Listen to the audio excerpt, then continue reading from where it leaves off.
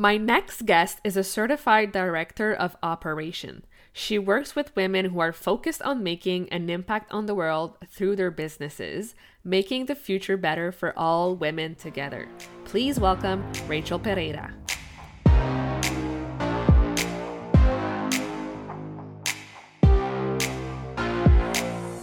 Welcome to the Powerful Female Leaders Podcast. I'm your host, Anna Patricia Bourgeois, certified business coach. I am here to help you up-level, generate consistent wealth, increase your confidence, attract dream clients, and master your mindset so that you can fully own your power and achieve next-level results in your online business and beyond. Every week, a powerful conversation will take place with amazing guests, or I'll share from my experience to help inspire you to start and scale the business of your dreams while being powerfully you. The time has come to stop playing small, stop hiding, and stop waiting. Now is the perfect time for you to passionately pursue your heart's desire as the powerful leader you were born to be. Are you ready? Let's do this. Hello, everyone, and welcome to another episode. We're here today with Rachel Pereyra. I'm so excited. Hello. Hello. Thank you for having me on. I am excited to be here. Yes, I'm excited for you to be on too. So let's dive in. Tell us who you are, what you do. Give us all the juicy details. I am a certified director of operations. And what I do is I work with the empowered visionary woman who is, and the non-binary, who is out here making a real impact and a real difference in their space. And that could be on a global scale or on a community level. And I take all of that icky back-end operational pieces off your plate. So I'll handle your systems, your processes, your team or my team, and just really let you operate in what you do best and bringing your vision to life. Ooh, I love that. I feel like us as business owners, we're so busy. We have so much on our plate. So what you do, I feel like your clients must be like, wow, so blessed to have you. How do you find the time to balance both your business and your family life? Yeah, so my business was actually born out of a desire to have a family life again, ironically, from leaving my leaving my corporate career behind and really going out on my own was so that I could be around more for my daughters. If the COVID pandemic taught me anything, it was that my priorities needed adjusting and the universe aligned them for me. And we've spent a lot of time together. And so I don't like time blocking in the rigid sense, but I have chunks of time set aside where I'll work on business things, either for my business or a client's business. And then I have chunks of time that are family time or for each individual child or for just me and my wife. And so that way I don't have to feel guilty because I don't know. If you're a mom, you know about mom guilt. It's real. You can't escape it. And I feel like I've been the crusader of mom guilt. And so it was a real struggle. And so for me, that's helped. I didn't do well with the rigidity of full on time blocking, but I need some kind of accountability. So Google Calendar is my accountability guide. I love that. Keeping it simple. Awesome. So I know you say you are a certified director of operations. So what's the difference between not being certified and being certified? Great question. So the certification program was founded by Natalie Gingrich of the Operations Authority, or the Ops Authority. And what it does is it helps us as operators really dive into our natural strengths and talents and round us off. So we go through a rigorous training program that teaches us each of the foundations or expands on our knowledge of each of the foundations that it takes to run a business. So whether that's finance or human resources, and then we go through a boot camp to help us build out our businesses. And so it really helps to give you that community and that supportive collaboration. And Natalie is amazing. She has been a fantastic mentor. And I love the program. She doesn't just take anyone in. You really have to apply. And, she really meets with you to see if it's good for you, if it's really going to work for what you're doing. And so all of the women in the program are amazing. Awesome. So when does one know when to start building a team? So the first hire, I think, is usually tricky for a lot of people because you really need to hire before you're overwhelmed, but it's hard to know when you're ready until you feel that overwhelmed feeling. So usually I tell people is you need to look at your finances. So you need to make sure that you can afford to hire someone and afford to pay them a rate that is, worthy of what they're doing. And don't just, you don't want to hire someone just based on your budgets. You don't necessarily want to need a VA and only be able to afford a $5 or $10 an hour VA. You want to be able to have, to be able to pay someone an adequate pay range to get the best work out of someone. But also you need to really sit down and look at what you want your day to look like. So for example, like that's how my time blocking came about, was I sat down and I really paid attention to what I was actually doing and what I really wanted to be doing, and then what I needed to be doing. And from there, you can really figure out what it is you can actually delegate and get off your plate.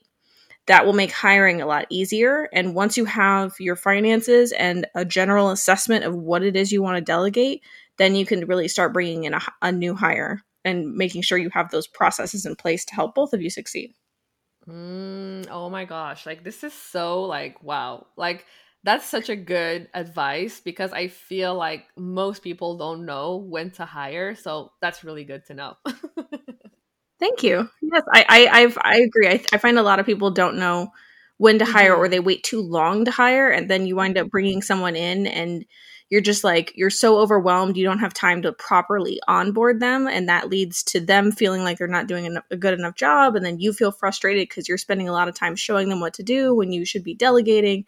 And so then everyone's just frustrated. And so really giving yourself that time to step back and evaluate before you bring someone in will really set both of you up for success. Yes, absolutely. Awesome. So I know you also say that you are not an ordinary ops nerd. So I know that you love the freedom, you're open minded, and all of that. So where did that come from, and why is it so important for you to talk about that? I love that you're asking this and that we're talking about it right now. So honestly, in my corporate space, being in operations and in coming from a finance background, it's a very conservative field. You have to look a certain way and act a certain way, and you're expected to just kind of keep up with the Joneses and follow the flow, drive the Mercedes, wear the nice suits, your hair in natural colors, no piercings, like don't have a personal life. And it's not necessarily true everywhere, but in my experience, that's what it was like. And coming into the online space, there's less of that, but there's also still a lot of people, I think, adhering to that, not living in their full, true, authentic selves. So kind of living behind that mask. And as I've grown in my own business, I don't want to do that. I want to be myself. Like, I like wearing band t-shirts, and I have blue hair and a nose piercing, and that does not undermine my credibility or my ability to rock your strategy.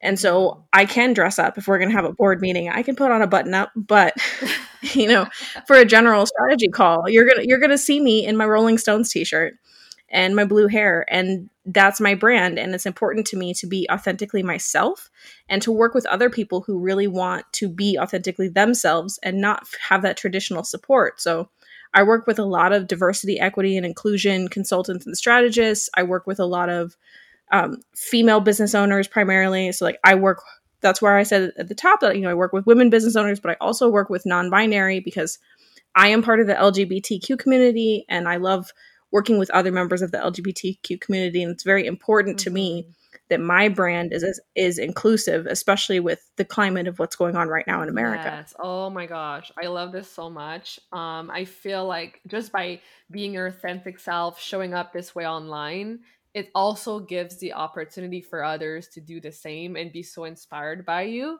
So thank you so much for that. Oh, thank you. I appreciate that. That feels good to hear. Everyone likes to hear that. Awesome. So growing up, did you imagine you'd be where you are today? I definitely did not. My dad is very entrepreneurial, and he was always pushing me to have my own business, and I was always resistant to that. I always hated the idea of, because then I'm a very type A anxious person, and so I hated the idea of it all being my responsibility, because then I felt like there would be no outlet and I would never know how to stop. And so I was very resistant, but I've always been a chronic side hustler. So like I've had a main job, but I always have something going on the side, whether that's delivering for Uber Eats or, making something in an Etsy shop. Like I always have something going on. And so when I found virtual assisting and online business management and that space in the online world, I really found a home that combined my side hustle energy with my corporate knowledge and let me be able to leave both worlds behind and really focus in one place. And so it really helped push me out of that fear that I wasn't good enough. Let's talk about that. So I know a lot of our listeners maybe are just beginning their business or have been in business for a little while. And we all go through it, right? We all go through those episodes Yep. where our mindset is just like playing tricks on us and we think we're not good enough. So how did you overcome that hurdle or that belief in yourself? To me, I think a lot of people make it seem like you overcome it and it's a one and done thing. It's really not. It's unfortunately is something that for me rears its head less and less often, but it does happen. And so initially overcoming it was really just getting out there and just trying. And so when I first started, I was just a general VA. I worked for $15 an hour. Actually, I think my first VA contract was $13 an hour on Upwork. And I did all the things. Wow. I ran summits before I even knew what summits were. You know, I was doing all the things and I was tired and I was working 7 days a week. And it took me several months of doing this kind of work to really step back and be like, why am I doing this? Like, I'm doing this to myself. Like, I want more for myself. And so I think, and what I advise a lot of my clients to do also is to really look at your vision, your goals, and let that motivate you when you're having those moments of mindset doubt. So, if your vision is to be a 6-figure business owner, then sit down and like, would 6-figure business owning Rachel be working for $13 an hour 7 days a week? No, she would not. So, we have to lovingly let go of that client. And you have to know your own limits and realize when things are toxic. And I really think it's a work in progress. And don't feel like once you conquer it and it comes back that you failed because it's back. Somewhere something told me once that with each level up you achieve in your business, there is a new mindset hurdle to conquer. And that is so very true. So you have the initial mindset blocks for when you're first starting, and then you have your first 2K month or your first 5K month, your first 10K month. And, all these different mindset hurdles are just going to keep coming up and coming up. But, you can do it. You need to just acknowledge it and then keep moving past it. Yes. Oh my gosh. I just love this conversation so much because it's so true. We all go through it at every stage. There's something new that pops up and it's just a matter of really looking at it and shifting our thoughts the best way we can and also getting that support. I feel like having that support in your business is so crucial. So thank you so much for sharing that. And now I'm curious to know, like, what was your greatest accomplishment in business, or do you have like a testimonial you'd like to share from one of your clients? Like, let's brag on yourself a little. Yeah, so one of my clients I'm one of those people who I didn't know what I wanted to do in the online space. So I just started doing everything, which, all the coaches will tell you not to do that. But that's what I did. And so I have bookkeeping training. So I was a VA, I was a bookkeeper, I did social media, like I did everything when I tell you. And so she's an accountant and I started working with her, and I started out working with her as a bookkeeper. And we met at a very tumultuous time in her business and her life. And we've now been working together for coming up on a year. And I've gone from being her bookkeeper to being her OBM to now being the DOO or director of operations in her business. We've grown her team and really just been growing our businesses together. And it feels like we've kind of, quote unquote, grown up together. And so it's a really great bond. And, she told me yesterday that she really just appreciates that I approach it from a visionary level with a longer term mindset, because as a business owner, it's easy to get knocked down into that day-to-day nitty-gritty piece, because you're focusing on that client project, that delivery you need to do, did you finish this and what's this going on? And so having someone else in your business who can pull you out of that and be like, hey, we need to talk about quarter 3, or we need to talk about where we're at on your good, better, best financial goals, and like really like supporting you at that strategic level. That's what I really love about what I do. Oh my gosh, this is amazing. Congratulations. Like, this is awesome. I'm so happy for you. Thank you. So I ask this to everyone who comes on the podcast, and I'm curious to know your answer. What does being a powerful leader mean to you? I love this question. I was excited for when you would ask me this question. Being a powerful leader to me means creating a lasting impact in your space. And what I mean by that is one of my missions is to help other women, specifically mothers, feel like they have a safe space to earn income to support their family while still being around for their family, and also to help amplify voices of other people who might not be heard. And so I like to throw my weight behind those things, and that's what I feel like makes me a powerful leader. And that's what I look for in other powerful leaders that I support, people who are really looking to make a lasting impact on their space. Yes, I love this. So good. I feel like you're the biggest advocate for those women and those mothers, and I feel like they're so appreciative of you for everything you do. So I just love it so much. Thank you. I really love supporting them. Amazing. So do you have, like any last piece of wisdom you'd like to share with our audience today? Yes, my last piece of wisdom would be, don't be afraid or be afraid. In either way, you just have to go for it. You'll never know what's going to happen until you just go ahead and do it. And I don't know about you, but I would rather live with no regrets of wondering what ifs. So just go and do it. Whatever idea you have, whatever business is rolling around in your brain, do it. Pitch that client. You can do it. Yes, preach it, sister. I love it so much. So where can people go to connect with you further online? Yes, you can find me on social media at Mastermind Business Services. I'm on LinkedIn, Facebook, and Instagram. Amazing. Well, thank you so much, Rachel, for being here, for sharing your story. You're so inspirational, and keep going. You're amazing. Thank you so much for having me. This was really fun. Thank you so much for listening to this episode of the Powerful Female Leaders podcast. If you love this episode, make sure to spread the message, leave a review, and subscribe.